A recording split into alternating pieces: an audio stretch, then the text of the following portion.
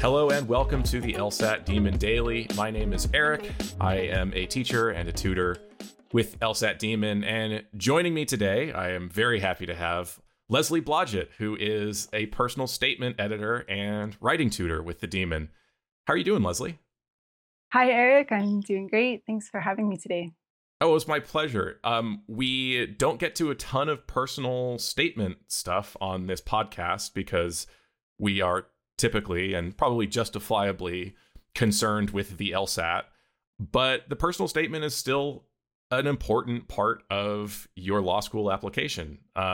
So you were the perfect person to have on to talk about that topic. Maybe just introduce yourself quickly and talk about what it is that you do. Sure, absolutely. I've been an editor for 20 years, and so I've seen a lot of different writing come through my desk, and I have to say that I just love kind of the approach that we take here at LSAT Demon for the personal statement. It's engaging and fun when these essays are done, and they're so much fun to read. And it is really important to spend time editing and polishing your personal statements. The GPA and the LSAT are, of course, the most important. The LSAT's the most important, but that's all mathematical. And so this is the chance for them to see your heart and to see more than just the numbers. So, well, what I wanted to talk about today was how we move from a rough draft to the next step, the next draft, how it is that we begin to polish, because nobody's rough draft is going to be perfect. Nobody's rough draft, I think, should be perfect. But imagine that I have just on my own put some stuff on the page. I've gotten out some ideas of what I think would make a good personal statement, and I bring it to you. And I present you my baby, my rough draft personal statement. What are some things, or what are some of the top things that you would expect to start cutting out or editing away first? Like, are there some common edits that you typically look for in adjusting a rough draft? Yeah. And I'm not really going to talk about grammar too much. It should just be given that the grammar should be perfect. But my first one is going to be all about presentation, and that is long paragraphs. So some of the first drafts that I see are just, someone spilled all of their thoughts into one long paragraph. And, short paragraphs help make it easy to read and navigate. Imagine being the person, sitting down to read something and you get distracted. You have to look away for a minute. If the paragraphs are separated nicely, it's so easy to find where you were. You don't lose your place. No one's requiring these people to read every single word of your essay. So if they lose their place, they're probably not going to come make their way back to it and read every single word. So presentation is just as important as content. Trying to make it easier for the person reading to actually stick with it, huh? Absolutely, yeah. Yeah, and so my rule of thumb is about 6 lines each. So for paragraphs to be no longer than 6 lines each.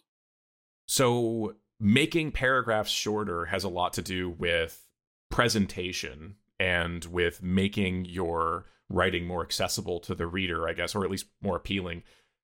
That's not even something that a reader would have to start reading to feel, right? I mean, they just look at the page, and if they see that the whole thing is one paragraph, they're going to automatically have a different reaction than looking at saying, oh, nice short paragraphs, right? Bingo. I mean, yeah, that's what, you need to be strategizing your entire approach to how you come across to them. You need to impress them. That's what it's all about. So yeah, if you get an essay that's just you can tell it's just scrambled thoughts in one long paragraph versus, a nicely organized, many times the essays that we work out is exactly 2 pages. It could be 1.5 to 2 pages, anywhere in between there. Mm-hmm. But, I just love it's 2 pages, full of, you can tell that each sentence is going to be important, because you can tell they've been chosen so carefully before you even read it. So, yeah. So I think that's a great first thing to look for. Just immediately you can spot that. Are my paragraphs too long? Does this look like an overwhelming block of text? Anything else on a rough draft that you're looking to eliminate right away? Yes. One of the first things that I will eliminate is anything negative that I see. I see students say negative things about themselves, often in the very first paragraph. I think, often they're trying to set themselves up for a win at the end, but it just starts you off on the wrong foot. I also see them say negative things about their boss. Instead, show me how you helped your boss do something awesome.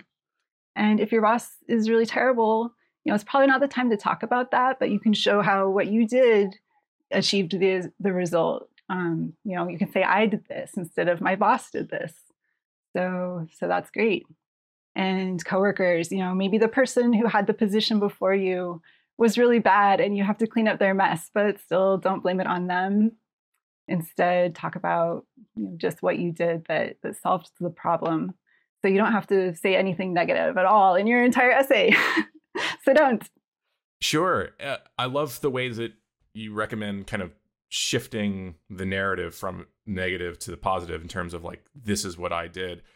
Maybe this is too obvious a question, but why do we want to eliminate negativity from our personal statement? Well, if you're the one who gets to choose who's coming to your school, I think you want someone that wins. I think you want someone that takes a situation that may be negative, because as these people are reading about a situation that if you're telling them just the facts, you're just telling them the facts, they can see for themselves if something might come across, might be kind of a negative situation. They know that. Mm-hmm. So if you just show that you address it by taking charge and doing something about it, then that shows that that's what you'll do at law school too. So they're going to have you in the class to help do that, in class when needed. Take charge and be the positive person there. And it isn't just about being positive. It's about winning and getting results and showing that in your personal statement, and also just setting you up to be that person in your career. I think that, writing the personal statement this way can really help people to, have confidence in their career and be able to talk about, where they're coming from and how that helps them in law school.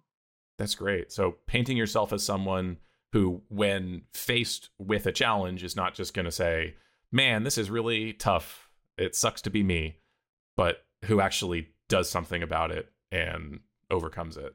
Absolutely. And also, like I said, this is something that happens often in first drafts. I often see this. So if I'm on a committee, I read a lot of these, but I know I don't read as many of them as the people on the admissions committees. So if all day long you're reading like people complaining about, or, just saying, I was so terrible at this, I'm, meaning to lead up to saying that now you're good at it, but you're just reading all this negativity all the time. If you get like that essay that's just like this bright beacon of, I did this and this and this, I solved the problem, and we celebrate it. I mean, you want to, of course, break it down like that so you actually show and prove that you did something substantial, but just do it in a positive way. And you don't have to, add a bunch of sunshine. You can just take out anything negative. That's all you have to do. So, yeah. No, that's a great point. I love the reminder that yours is one in a stack of many personal statements coming across these admissions committees' desks. So keeping that in mind and thinking, what am I going to do to help separate myself and actually be a joy to read amidst what are probably a bunch of some very good personal statements and some other not so good personal statements. All right, great. So 2 things so far that we're looking to cut out of first drafts: long paragraphs and anything negative. Anything else that you are commonly editing out of people's rough drafts? Yeah, Eric, I am often cutting when people are talking about their childhood. So people will talk about, I wanted to be a lawyer since I was 6 years old. I did a project in middle school, that really, that's what's going to bring me into law school. Why not talk about a project that you did just recently and show, how you did that? People just think that they need to talk about their whole life journey in the personal statement, but you don't. You can just pick something recent and show who you are as a mature, savvy adult today, because that's who the law schools are considering. They're not considering you as the as the sixth grader, they're not considering children. They're considering adults, and specifically, they're considering who you are today. Very good point. And I'm sure there are, in that mountain of personal statements sitting in the admissions office, lots of personal statements of people saying, I've known ever since sixth grade that I wanted to be a lawyer, right? Absolutely. Yeah. I mean, that's what I mean. That's what I mean by it, is that this is something I see all the time, is people just talking about their childhood.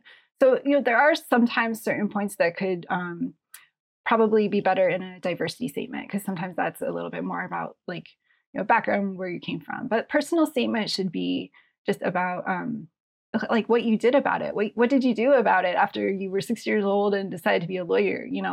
There must have been a trajectory you've been on, because now you're applying to law school. So, what have you been doing most recently on that trajectory? Have you been working in a law office, or what have you been doing? So talk about that. I think that's excellent advice, which would help to portray you as a mature adult on your application, for sure. I can maybe anticipate some listeners' response, which would be to ask or to push back and say, I don't feel like I've done anything impressive or recently. Maybe I'm still in school as a college junior or senior, and I just don't feel like I've done anything recently that law schools would be impressed by. How would I tackle that if really all I can think of that to write about comes from the past? A lot of people that I hear that from, because I do hear that a lot, actually do have stuff to talk about. They do, like, they have a job they're working at that they just, I didn't think that, I'm just doing my job. But, you're doing it the way that you would do it and the way that no one else would do it. And so let's dive into that and find out, what have you done that's been impressive, that's helped someone, whether it's your boss or a client, or, obviously depends on what the situation is. And if someone's still in school, that's awesome, because, and if you haven't been doing anything at all that's, that you can talk about, you still have the chance. Go out and, find something to do. People that are still in school, like I'll have people that talk about being in, that have leadership positions in like a pre-law club, or even in, I don't know, like a Greek organization, or, just whatever it is. So, I don't know. Most people have something that they can talk about, because, I have faith in all of you law school applicants that you're out there doing awesome things, and that's why you want to be a lawyer, is because they have the capacity to accomplish amazing things. Things that require problem solving, or whatever it is. You tell me, but don't just tell me. Show me. That's we love the show, don't tell. So show it through actions. So it doesn't have to be a job, a recent job. I gave that example because it often is, but it doesn't. But it could be something else. That's great. Well, if you'll allow me to now turn this into a plug for you, I think that this is where having someone else look at your work or talk to you about generating personal statement topic can be super useful. Because like you mentioned, lots of people come to you with this exact question thinking, I don't think I've done anything worth writing about.